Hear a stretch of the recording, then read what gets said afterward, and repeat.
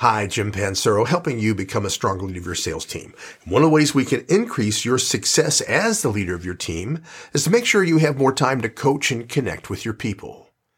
This is a great time to restart ride-alongs. The idea of you as a manager spending a day or multiple days riding with an individual sales rep so you can visit customers and connect with the important accounts in their territory. How you can spend time being able to coach a person on their skills and offer ideas that can improve and make them more effective and more persuasive.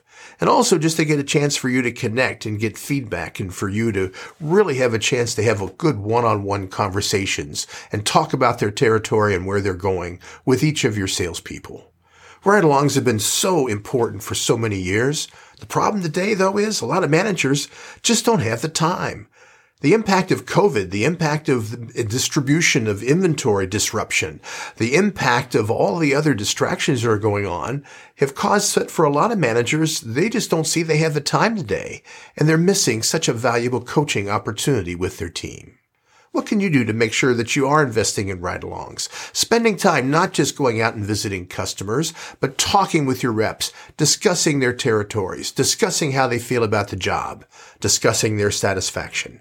This is a time to connect with your people, especially when things are so volatile and so many people are changing jobs today.